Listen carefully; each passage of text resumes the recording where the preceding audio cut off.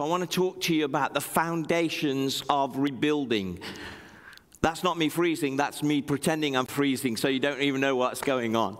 No, I'm just being silly. Folks, thank you so much for your patience with us.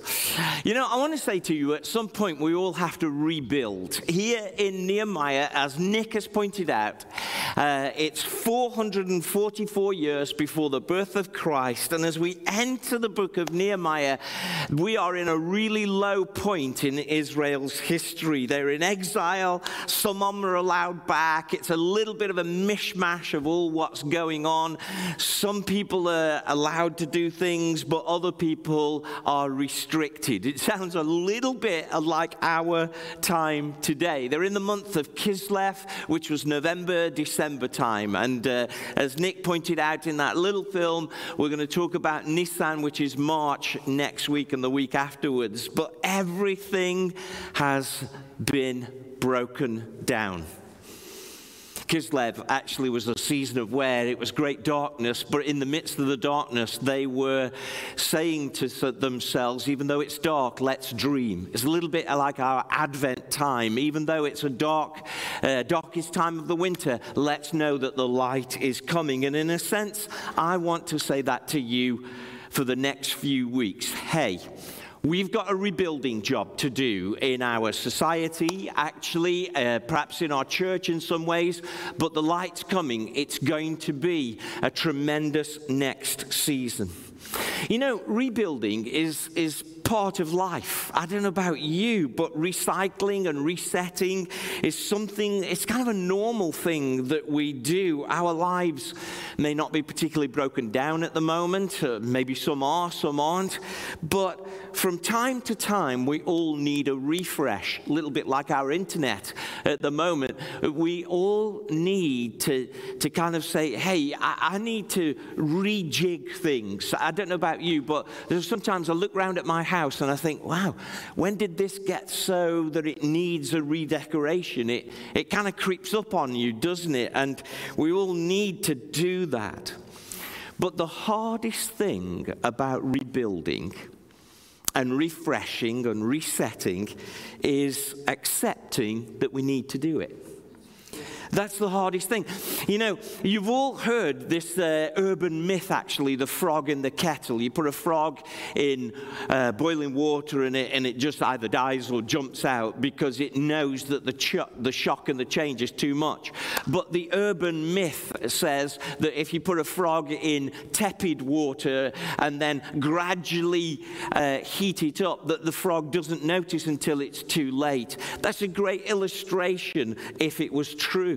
It's actually not true. Now, before you think, well, how does he know that? I want you to know that I've not had frogs in kettles or in saucepans this week. I've not been boiling frogs alive.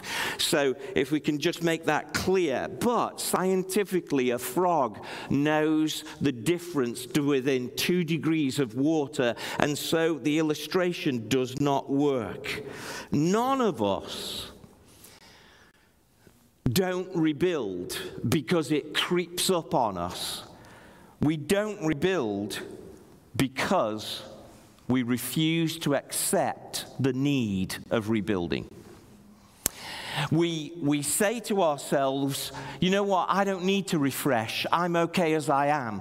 It's not that it creeps up on us and then it's unnoticed and then we just kind of don't notice the changing situation like the frog in the kettle kind of illustration. It's actually the reason why we don't rebuild is because we decide we don't want to.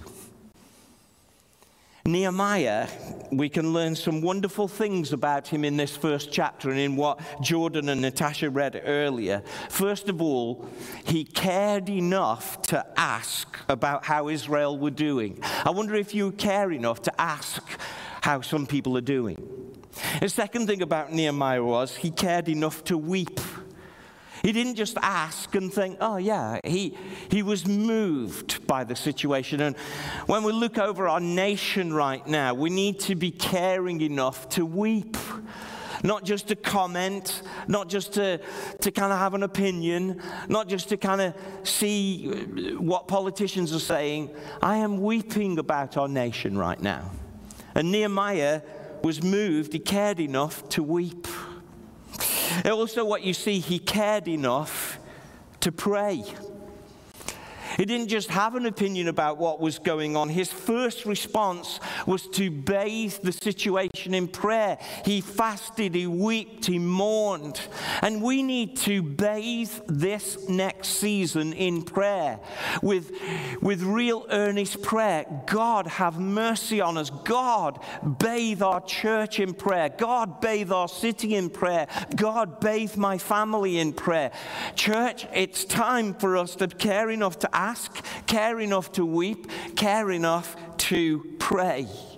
But you know what? Nehemiah did something else as well. In this chapter, you can see that he cared enough to volunteer. Eventually, it's going to come to all of us. And BCC, I'm talking to you, but if you're logging on for a different church, I want to say to you, eventually we will all have to care enough to volunteer to be able to rebuild not only the gathering of the church, but also your workplace and your family, that you are going to have to put some effort in. Ask, weep, pray, volunteer. Those are the 4 things that you need to challenge yourself about in this season. Hey, I want to comfort you today. I want to encourage you. I know that it's really difficult. But can I lay a foundation today of okay, if we're going to get through this season and come out of it the other side, it's going to take some asking, it's going to take some weeping, it's going to take some praying, it's going to take some volunteering. That's how Nehemiah first began to change the situation. You see, it's really important, and you read this in the devotion, that when Nehemiah asked about the situation, his brother Hanani could have said, oh, it's fine, and not tell the truth. But having Hanani told the truth, Nehemiah could have ignored the truth and just said, oh, well, what's that got to do with me?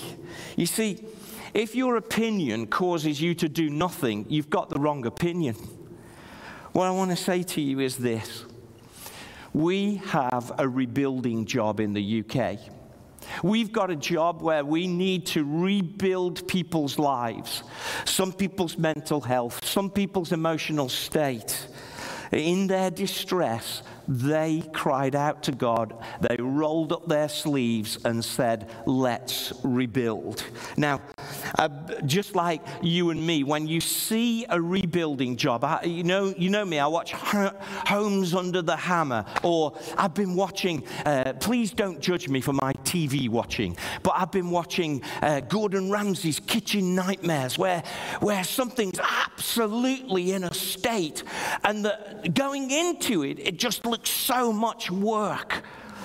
But actually coming out of it, it's glorious. And that's what I just want to say to you as a church, that we are going to have to roll our sleeves up and rebuild maybe some of our personal lives, maybe some of our devotional lives, our church. But the greatest thing is the other side of the season. God has got wonderful things for us. And that's what happened with Nehemiah. Nehemiah saw the rubble, he saw the walls broken down, but the other side of it was glorious. The other side of it was fantastic. The other side of it, they were stronger and better for generations to come. Actually, the other side of it was a brilliant temple, was a vibrant city, was a commercial center for the whole of the region. The other side of it was a kingdom reestablished.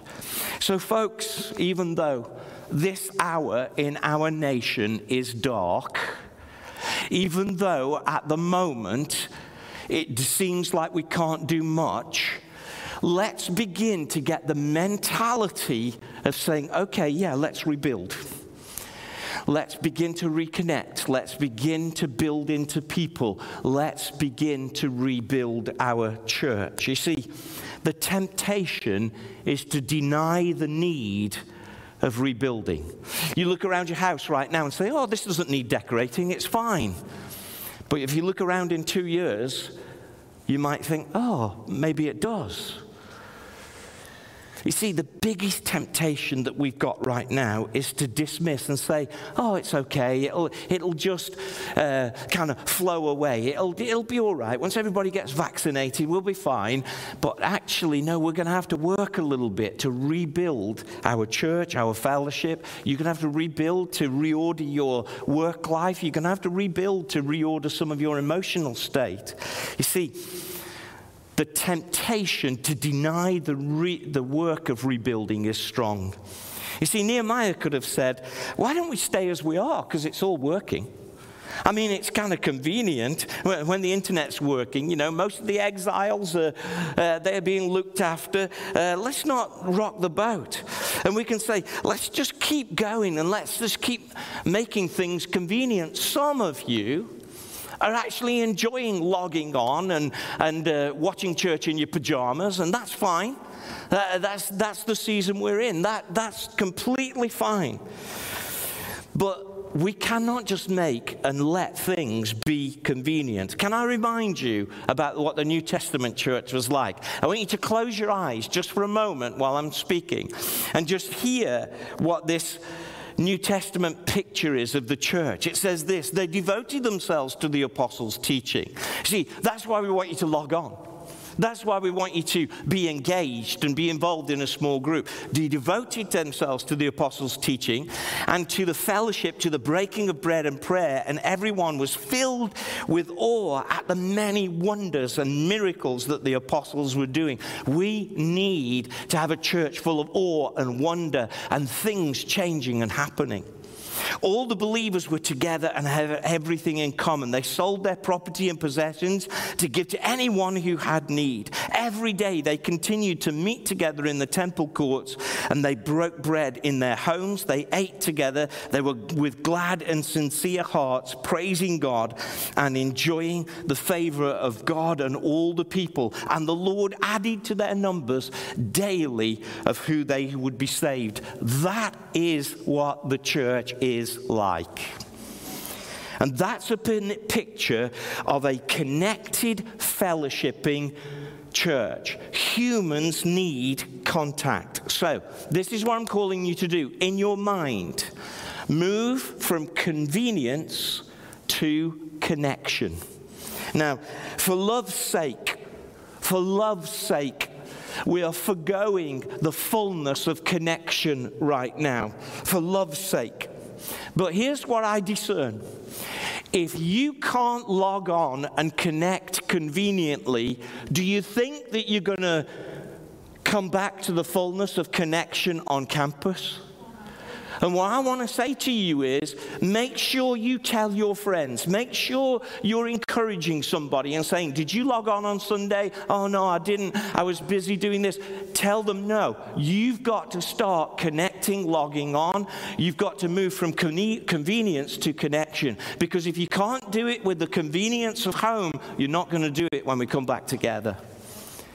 So I'm calling you to be that connected, fellowshipping church. Now, some people will say, well, we are giving up meeting together. We're not giving up meeting together. We are forgoing the fullness of our connection for love's sake, for the love of our community.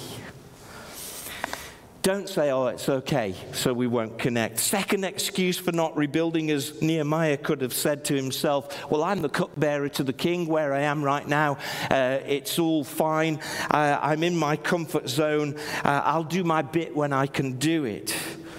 But if he'd said that, he would have missed out how God was going to use him in the future, of how God was going to use him with this great plan of making the city brilliant again, and how he was going to use him of bringing the society.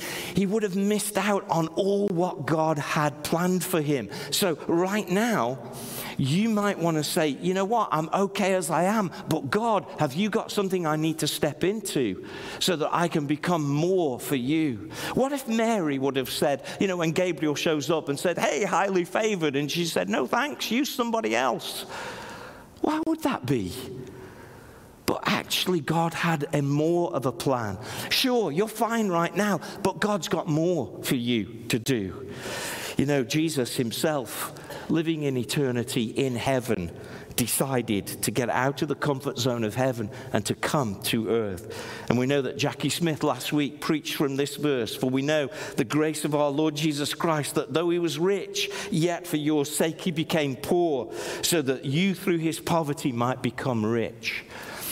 What I'm saying to you is this: don't use the excuse, I'm okay as I am, because you might miss out on the brilliant plan that God has got for you in the future. Last excuse, the excuse that we use for not rebuilding is that Nehemiah could have said, you know what, the king will never go for this, so I'm not even going to bother to ask. And one of the things that we do is we often blame external forces or other people why we don't step into what God is going to do. They'll never go for it. You know, at the moment, you might not like what the government's doing, but you can still serve God. Stop blaming everybody else why you're not progressing in Christ. You could say, those people around me, they are holding me back, but have you made a plan to go forward? You see, what I'm saying to you today is we need to rebuild. And we can excuse this by saying, oh, it's not so bad. But actually, we're not living in the fullness of what God wants us to have. And so what we need to do is plan to move to that fullness and not stay in convenience. God wants us to rebuild because he's got future plans for you that are far outweigh from where you are now. I think God's got things for me. I think God's got things for you. But also, don't blame other people and say, well, because they're doing that, I can't serve Christ. Of course you can. In fact, James says, if anyone lacks wisdom, he should ask God, who gives generously without fault. And when you ask, believe and don't doubt, because double-minded people get blown away by the sea when they don't ask God. You see, what I'm saying to you today is, you have not because you ask not. And when you ask, there are times our motives are mixed. Bottom line is, all of our lives have been interrupted. Sometimes you might think, well, this is better this way, and some of you may be really struggling. But all of us will have the need to rebuild. And so I'm calling you today to be a rebuild people. What have you let go? What have you released out of your life that you need to rebuild back? I'm saying to you, BCC, let's rebuild our personal lives. Come out of survival mode. Come out of, wow, this is terrible, it's dark, we're locked down. Come out of that mode of saying we need to just survive and begin to start thinking about the dreams and plans that God might have on you. Change your mentality and begin to say, okay, God, what have you got for me? It's more than survival. Rebuild your compassion. One of the things that I have noticed about this lockdown is we're all in our homes. Our world is very small. And I wonder if there are people that need us beyond the focus upon ourselves. Of course you need to stay safe. Of course you need to focus on your health. Of course you need to protect yourself. And I want you to do that.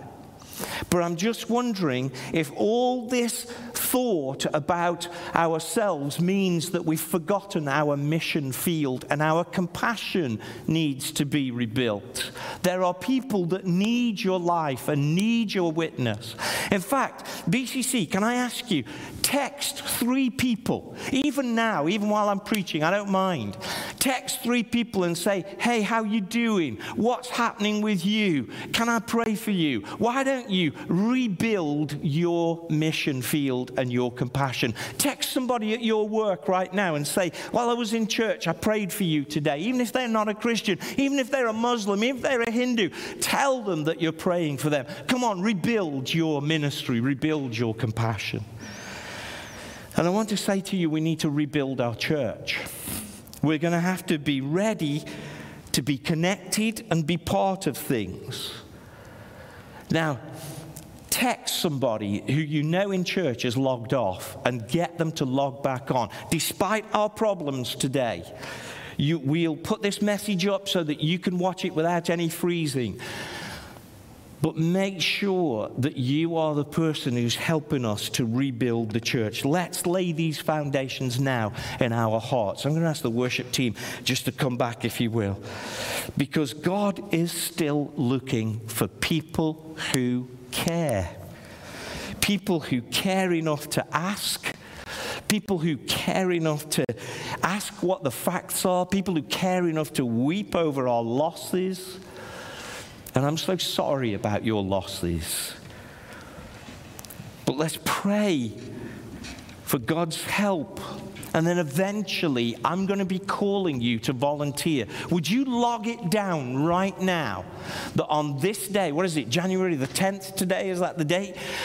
Would you log down in your phone on January the 10th? Pastor Mark said, at some point, I'm going to have to volunteer. Asking, how are you doing? Weeping, mourning with people, and not saying, well, we know all the facts, but we don't care. Rebuilding your compassion. Praying. Our phase right now in lockdown is bathe this situation in prayer. But on January the 10th, eventually, log it down.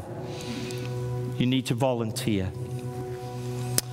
I wonder if at home you could, thank you so much for staying with us and being patient with us through our internet problems. But just right now, I just wonder if you could just hold your hand out with me and say,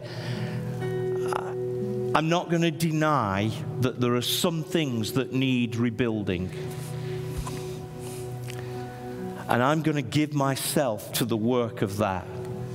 Spiritually, emotionally, and parts of my time.